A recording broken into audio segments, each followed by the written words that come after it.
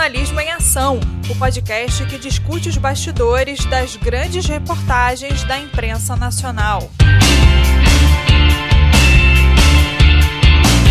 Olá, meu nome é Paula Veiga e esse é o Jornalismo em Ação. Para você que não conhece o programa, a cada episódio um aluno da PUC-Rio entrevista um jornalista diferente. Com a supervisão do professor Júlio Lubianco, escolhemos uma reportagem que tenha gerado repercussão, impacto e tem um grau extra de dificuldade, para falarmos sobre os bastidores. Neste episódio, conversei com duas jornalistas, a Clarissa Levi. Eu ainda sou estudante, né? Eu estudo na Universidade Federal de Santa Catarina. Eu entrei na UFSC em 2014, segundo semestre de 2014.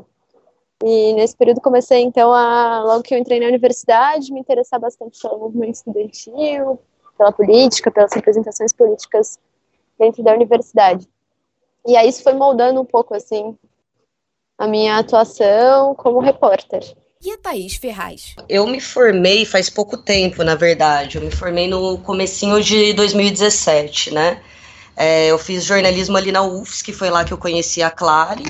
E eu me formei no começo de 2017, fiquei trabalhando mais um tempo em Floripa, eu trabalhava num portal de conteúdo sobre educação, né? E aí em setembro de 2017 eu passei no trainee do Estadão, aí eu mudei para São Paulo. E eu sou de São Paulo, né, do interior de São Paulo, morava em Floripa e vim para a capital agora.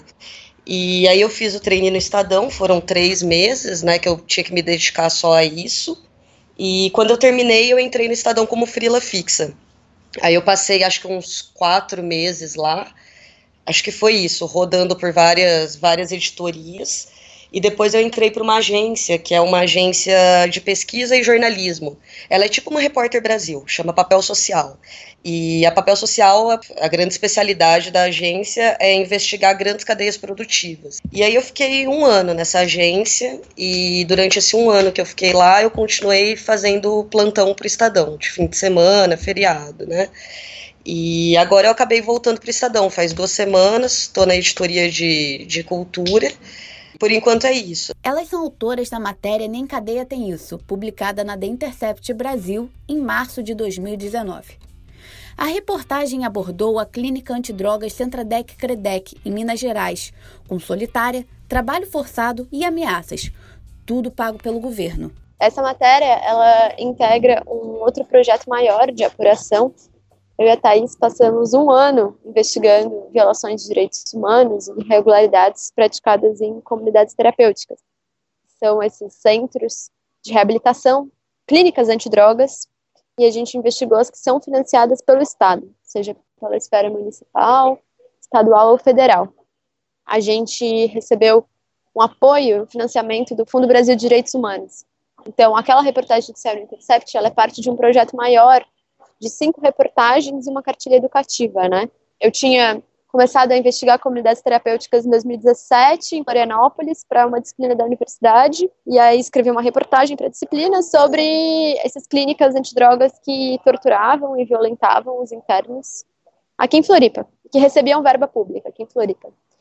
E aí abriu, então, o edital de jornalismo investigativo do Fundo Brasil de Direitos Humanos, e eu escrevi uma proposta, dessa vez de cobertura nacional, investigação das comunidades terapêuticas. E aí, depois de 1 ano de apuração, a gente queria muito encontrar um flagra com capacidade de, enfim, mostrar para as pessoas mesmo a gravidade do que acontece em comunidades terapêuticas que recebem verba pública, né? E não são fiscalizadas. E aí, uma das histórias mais significativas que a gente achou foi a de Minas Gerais, que é o fio condutor da reportagem do Intercept. As entrevistas foram feitas separadamente por Skype. Hoje você verá como a Thaís e a Clarissa construíram a pauta, persistindo em mais de 1 ano de apuração. Nem todo mundo para pensar quando vê uma reportagem e como o jornalista descobriu tudo aquilo. Às vezes é uma questão de sorte. Em outros casos, é resultado de muita apuração. A gente já estava acompanhando diversos casos, a gente já estava em contato com profissionais que faziam fiscalizações em comunidades terapêuticas em diversos estados, né? Tinham feito inspeções e flagrado irregularidades no Mato Grosso, no Piauí, Santa Catarina e Minas Gerais. E aí a gente estava em contato, meio que sondando, como eu contei, a gente estava procurando onde que a gente ia conseguir um flagra, uma boa história, né? Uma história com capacidade de sintetizar, assim, os absurdos que a gente já via acontecendo em outros locais. E aí, certa vez, uma fonte de Minas, um psicólogo que eu estava entrevistando, me falou: Clarissa, vai acontecer uma inspeção no Ministério Público, não sei, tem denúncia de tortura. E aí, então, eu comecei a articular e ver se eu convencia, então, o Ministério Público e esse psicólogo lá, a gente integrar essa inspeção para que a gente conseguisse ir lá no dia que o Ministério Público foi, que culminou na interdição, né? A comunidade terapêutica foi interditada. Essa sua relação com o psicólogo foi trajada desde o começo do seu trabalho há um ano ou ela é mais recente? Era uma relação um pouco mais antiga, porque quando eu comecei a investigar a situação em Minas Gerais, né, eu moro em Santa Catarina, comecei a contatar algumas pessoas que eu já conhecia de Minas Gerais, que trabalhavam na saúde mental, e comecei a conversar com diversos profissionais do estado, né, de Minas Gerais, que estavam inseridos no debate de comunidades terapêuticas. Conheci, então, essa fonte e a gente começou a conversar e ele estava me contando sobre outras localidades, quando, de repente, no meio da entrevista, ele me comentou sobre essa possível inspeção que iria acontecer. Mas, nessa altura, eu já tinha conversado com ele umas 3 vezes, sabe? Já tinha feito umas 3 ligações de entrevista para ele.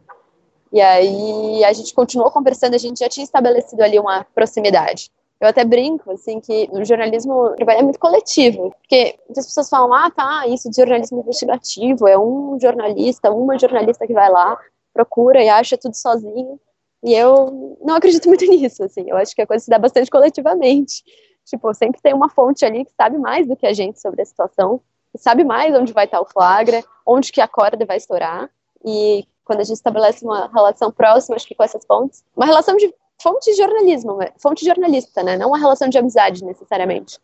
Mas uma relação próxima nesse sentido ajuda, porque você estabelece uma confiança ali. O trabalho de apuração sobre clínicas antidrogas não se limitou à matéria nem cadeia tem isso. Novas relações pessoais, ou melhor dizendo, profissionais, foram criadas e outras reforçadas. A fonte é um elemento muito importante para o jornalismo. É nessa troca que se descobre novas informações e aprofunda dados já conhecidos.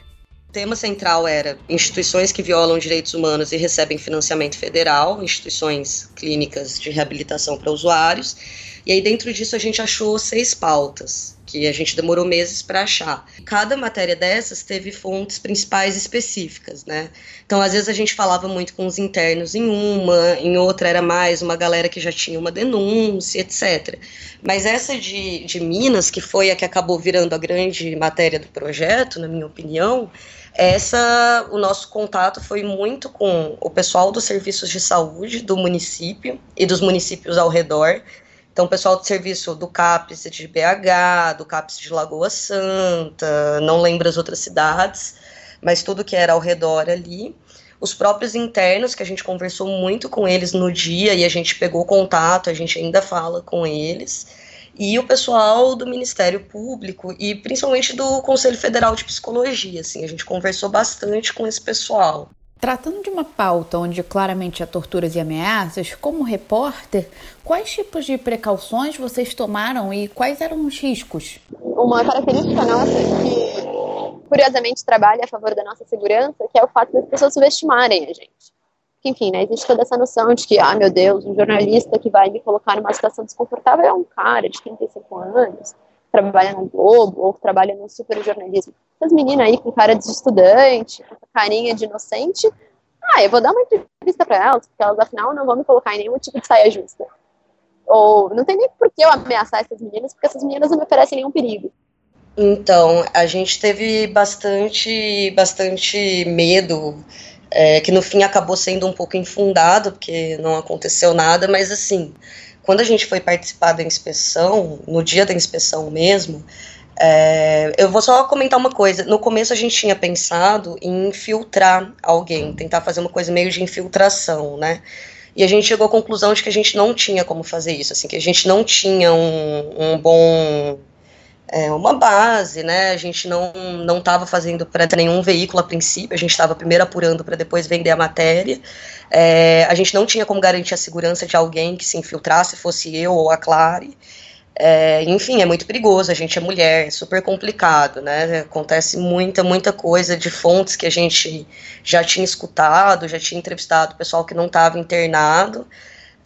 A gente sabia que era muito tenso fazer isso. Então a inspeção foi a saída para, assim, ver tudo, participar de tudo, conversar com todo mundo, sem ter que se infiltrar, né? E aí, quando a gente participou da inspeção, a gente ficou com bastante receio na hora, porque aconteceram duas coisas, na verdade. Uma é que, enquanto a gente gravava, os monitores ali da comunidade terapêutica ameaçavam os internos. Eles estavam ameaçando, eles esperavam um momento que os internos estavam sozinhos, que não tinha ninguém da inspeção nem da gravação, e ameaçavam eles. Então a situação ficou muito tensa. Teve um momento que um dos caras, não sei se a Clary te contou, um dos internos saiu correndo, arrombou uma porta e começou a mostrar o pau que o pessoal usava para bater nele. Então foi uma coisa super tensa. Naquele momento a gente já não sabia o que podia rolar ali, né? E fora isso, a nossa preocupação principal foi judicial, porque a gente fez toda a gravação, o dono da comunidade terapêutica, o sócio que aparece no vídeo, ele falou que não tinha problema nenhum, que não tinha nada a esconder, deu toda a autorização em vídeo pra gente, e depois que a gente terminou a gravação, ele veio falar com a gente, veio ameaçar, olhou no olho da Clary e falou que, assim, a assessoria jurídica dele tinha proibido, que a gente não podia usar imagem nenhuma, conversa com ninguém. Enfim, ele falou de um jeito bem ameaçador, assim, a gente ficou um tempo com muito medo dessas questões jurídicas. A gente ficou com medo de tirarem a nossa câmera, a gente teve bastante medo de acontecer isso, tipo, de alguém ir lá quebrar, arrancar a câmera. A gente tentava ficar sempre junto com o cinegrafista que a gente contratou, né, que a gente contratou um cara ali de BH mesmo para fazer. E a gente ficou com bastante medo disso, a gente sempre andava do lado dele, nunca deixava ele sozinho para não rolar risco de quebrarem equipamento, levarem as imagens, né? E assim, isso eu tô falando mais concentrado no dia da apuração, mas assim, antes a gente teve toda uma preocupação com, será que a gente já entrevista tal pessoa? E se ela contar para alguém que a gente está fazendo uma matéria investigativa e a gente não conseguia entrar nas comunidades terapêuticas, né? A gente tinha muito medo disso. E depois foi um cuidado gigante com redes sociais, né? Porque hoje em dia, se você segue uma pessoa no Twitter, as pessoas vão usar isso contra você para dizer que você foi motivado politicamente. Então, assim, foram preocupações mais jurídicas, assim, ninguém foi violento com a gente, mas a gente teve várias preocupações, né, inclusive a gente foi ameaçado de processo, né, sem contar que é uma questão muito séria para o jornalista, né, alguém chegar e te processar e, sei lá, falar que é injúria, difamação, que foi o que ameaçaram a gente, é muito sério, porque a gente trabalha com a credibilidade, né, imagina, somos duas, uma recém-formada e uma estudante, e sei lá quem que ia correr no nosso socorro, né, se a gente realmente passasse por isso, mas até agora a gente não recebeu nada, nem da Fazenda da Paz. A Fazenda da Paz realmente mandou e-mail para a Carta Capital, mandou para o Fundo Brasil, mandou para a gente, dizendo que ia tomar todas as medidas judiciais cabíveis, etc, e até agora nada. A gente ficou na dúvida se colocava ou não a entrevista do Ivan no vídeo, porque aí se não coloca, ele alega que a gente não ouviu o lado dele, se coloca, ele diz que ele não deu permissão de usar a imagem dele. Né, a gente ficou muito na dúvida, a gente conversou com um tutor que a gente tinha do projeto, que é o Guilherme Bellarmino, do Profissão Repórter, e aí a gente bateu o martelo de que sim, vamos colocar. As repórteres contaram no começo do episódio que ganharam financiamento do Fundo Brasil de Direitos Humanos. O que muitos ainda não têm ideia é o custo de uma matéria dessa proporção. Envolve viagens, estadias, alimentação, entre outros gastos. A Thaís e a Clarissa, conversando comigo, ilustraram o tamanho desse investimento e como é arcar com finanças sendo freelancer. O orçamento, esse edital que a gente ganhou, a gente podia pedir, eu acho que era de 20 a 40 mil reais, acho que era isso. A gente pediu 39 mil e pouco. A gente fez um orçamento que, assim, A gente foi super megalomaníaca no primeiro planejamento da matéria, na primeira inscrição, e a gente queria ir para várias cidades e fazer várias coisas legais, e ficar um mês imerso em uma cidade. E aí a gente percebeu que não dava para fazer, porque 40 mil parece muito dinheiro e absolutamente não é para fazer uma reportagem assim de fôlego e de tempo, né? Aí a gente ganhou, acho que foi 39 mil e pouquinho, e a gente refez o orçamento, porque a gente viu que não ia rolar fazer tudo o que a gente queria com esse dinheiro.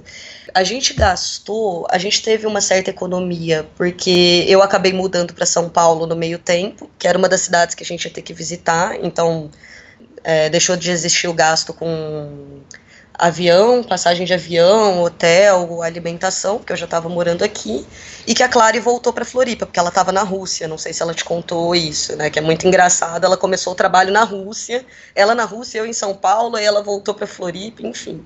A gente economizou nisso, mas a gente gastou os 40 mil, quase 40 mil, a gente gastou inteiros, e aí é muito curioso, porque a gente, não é como se a gente tivesse pagado super bem para esse trabalho.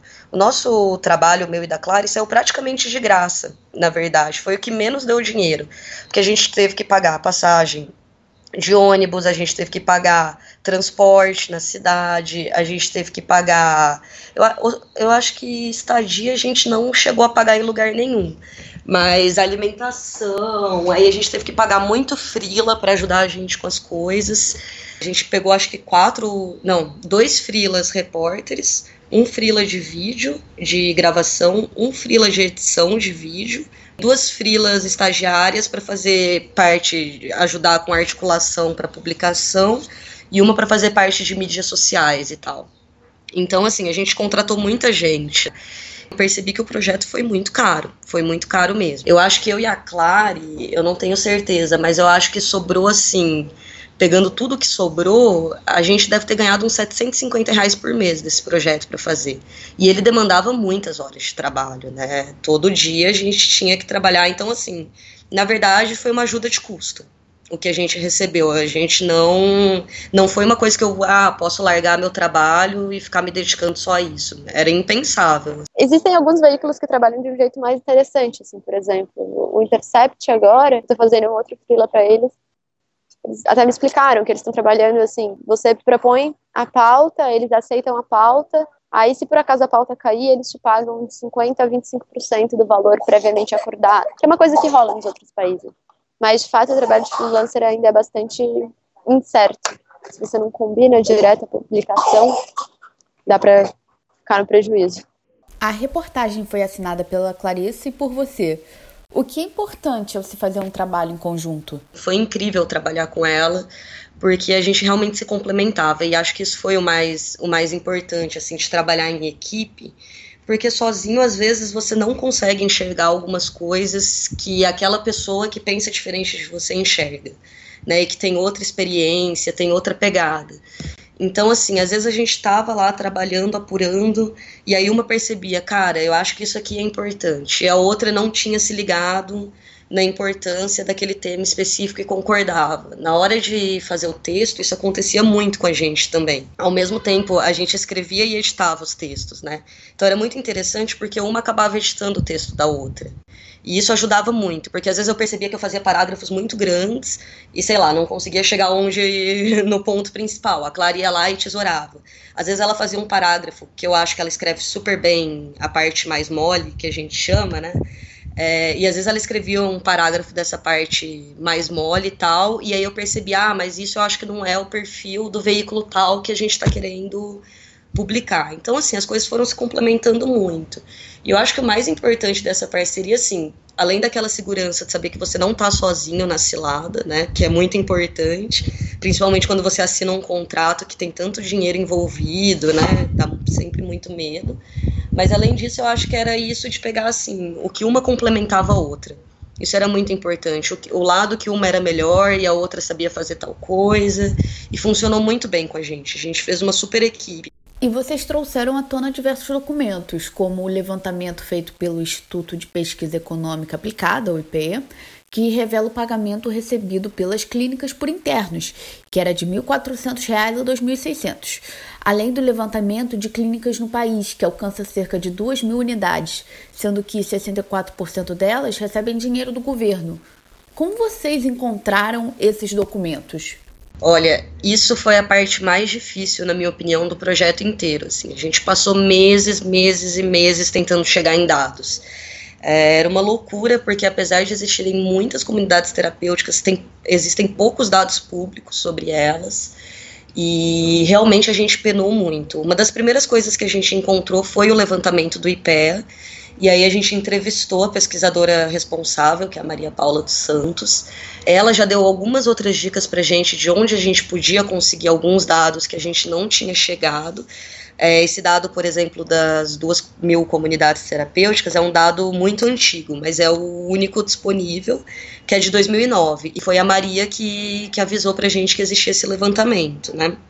Então, assim, a gente fez um trabalho muito grande por vários meses de tentar reunir tudo que já tinha público e de descobrir e anotar o que a gente precisava e não era público.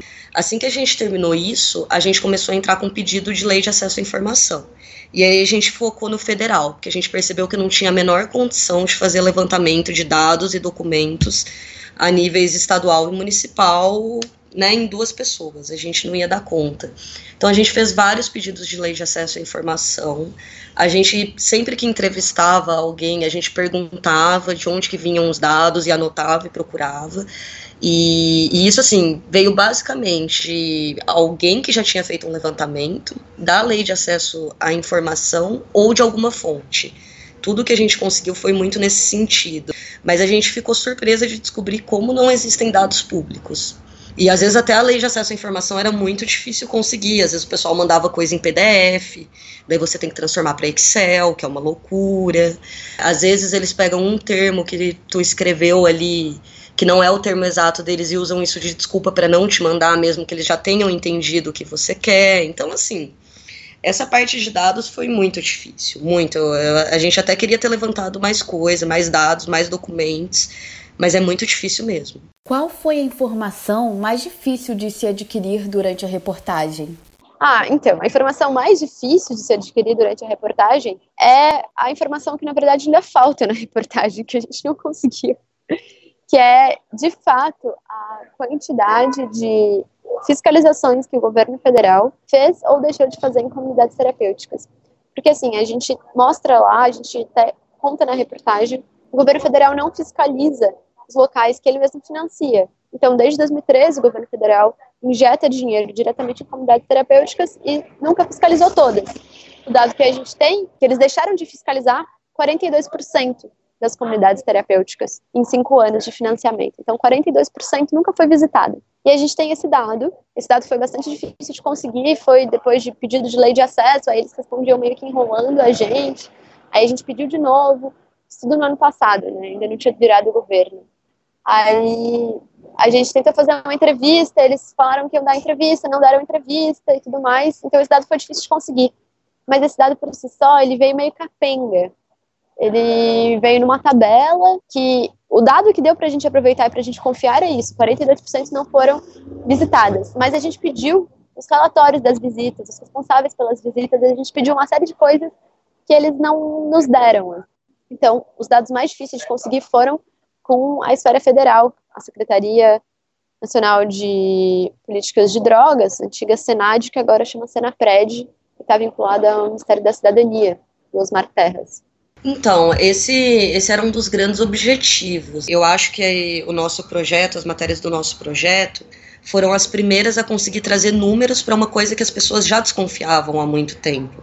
Porque todo mundo que a gente entrevistava, as fontes, etc., todo mundo comentava, olha, as comunidades terapêuticas recebem dinheiro, ninguém fiscaliza, é uma coisa meio esquisita, porque eles têm muita gente, blá, blá, blá, funciona a partir de doação, recebe do governo federal, municipal, estadual. Só que a gente nunca tinha visto nada que comprovasse isso com números, né? Eu acho que as nossas matérias foram, assim, as primeiras, talvez, que conseguiram trazer esses números. tem uma que é super importante que ainda não foi publicada.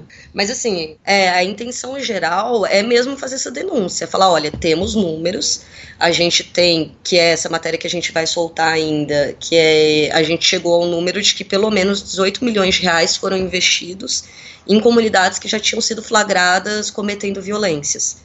Então, assim, é uma graninha boa, isso que a gente está falando só do governo federal e só das que foram inspecionadas pelo Ministério Público, que são 92. Pensando num universo de pelo menos 2.000 comunidades terapêuticas em 2009, a gente sabe que o valor vai ser muito maior, né? E que elas recebem estadual, municipal, doação, enfim. Mas, assim, a intenção era fazer denúncia mesmo. A gente não formalizou nada na justiça, porque a nossa pegada era mais do jornalismo, né? De trazer isso à tona para as pessoas que estão interessadas, estão antenadas nisso, terem algum respaldo para elas conseguirem fazer essa denúncia. No fundo, a intenção final do jornalismo investigativo é sempre denunciar alguma coisa, ajudar a denunciar com as nossas ferramentas, da nossa forma, mas acho que a denúncia é uma parte crucial, assim, do jornalismo. Vocês coletaram relatos com 12 das vítimas, entre elas adolescentes e adultos. Além disso, especialistas da psicologia e até mesmo os responsáveis pela clínica antidrogas. Em cada caso, imagino que a abordagem deve ser diferente, levando em consideração que os internados da clínica possam sentir medo, enquanto os responsáveis estão em uma posição mais defensiva. Qual foi a diferença ao se lidar com os usuários de droga e o dono da clínica, Ivan Pinto? Foi uma maluquice porque foi tudo muito diferente mesmo. A primeira coisa que a gente fez quando começou ali a inspeção e estava um corre-corre geral foi garantir as entrevistas com os internos, que a gente achou que era o mais importante de tudo, porque eles estavam ali no calor do momento. Essas pessoas são difíceis de achar depois, por telefone, por Facebook. Então, assim, a gente sabia que precisava focar nos internos, né, num primeiro momento. E as entrevistas com os internos, elas foram meio que espontâneas, assim. A gente fez algumas entrevistas com um microfone, virados para a câmera, pessoal fazendo para o vídeo, que saiu junto ali com a matéria, mas isso não foi a maioria, porque, assim, a primeira coisa que aconteceu é que a gente foi falar com os internos, e no começo eles tinham medo de falar com a gente, porque eles não sabiam exatamente o que estava acontecendo ainda.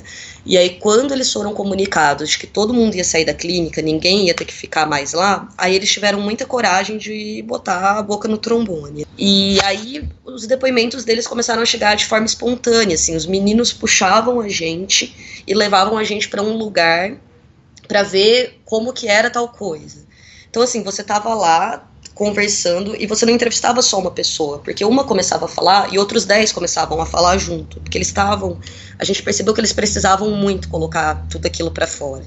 Então foram entrevistas muito confusas. Teve um momento que eu contei muito para Clary, que ela e o cinegrafista, que é o Pablo, estavam ali num canto, filmando, não lembro o que. E aí os meninos me puxaram pro quartinho de observação, que é o quarto onde eles sofriam tortura. E eles me puxaram e falaram, vem aqui ver, me puxaram pro quartinho. Eu entrei, eu acho que eu tava com 2 ou 3 meninos, e de repente começaram a entrar vários outros meninos, e começaram a entrar homens adultos também no quarto, e todos eles queriam contar o que eles tinham passado ali dentro. Então um começava a contar e o outro interrompia, e aí o terceiro começava a falar, e o quarto confirmava a história do terceiro.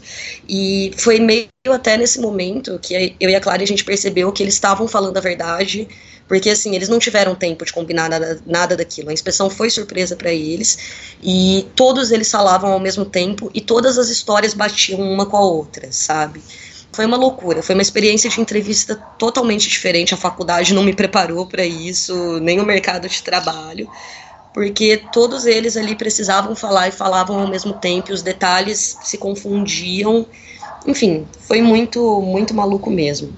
E pro Ivan foi outra coisa, porque o Ivan é um cara muito liso, ele consegue escapar muito bem, assim, das coisas, e desde o primeiro momento a posição dele lá com a gente, com o Ministério Público, com a inspeção, era, eu não estou fazendo nada errado, não tenho medo de nada, podem fazer. Aí a gente sentou na mesa dele e fez a entrevista com ele, uma entrevista super institucional, em que ele estava nervoso, principalmente depois de algumas perguntas da Clary.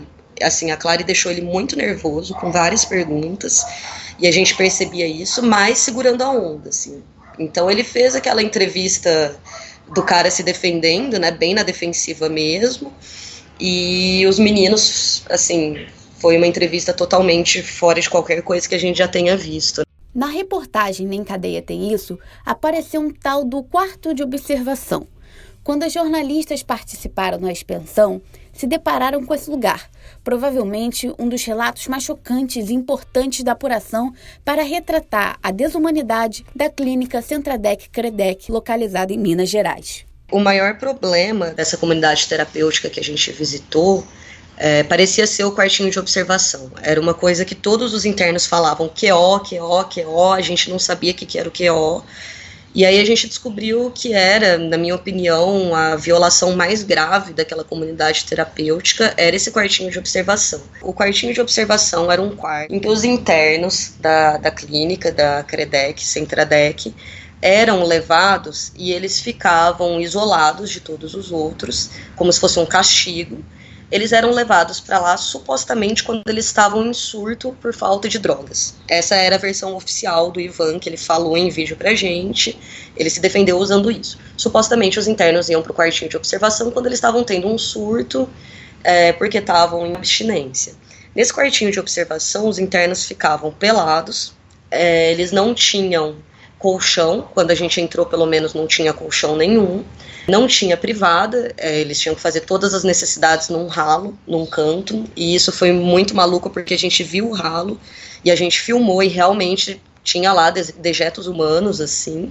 Não tinha absolutamente nada no quarto, porque segundo o Ivan, como eles eram levados para lá em surto, não podia ter nada porque eles podiam se matar a qualquer momento com qualquer coisa lá dentro.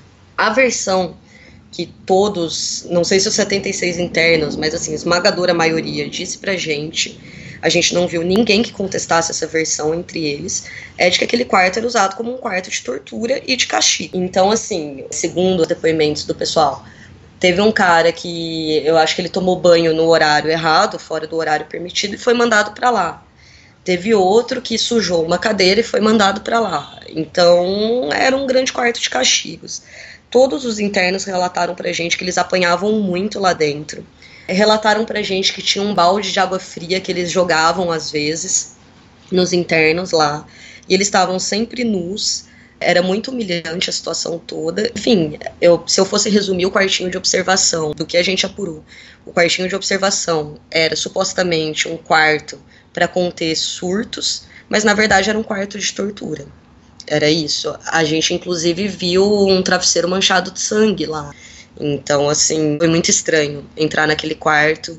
E eu lembro, assim, de pessoas super fortes, internos, assim, que falavam bravos e estavam bravos e, de repente, eles começavam a chorar falando do quartinho de observação, sabe? Era uma coisa horrível mesmo. Histórias nem sempre acabam na matéria. O que vocês acham que ainda está por vir?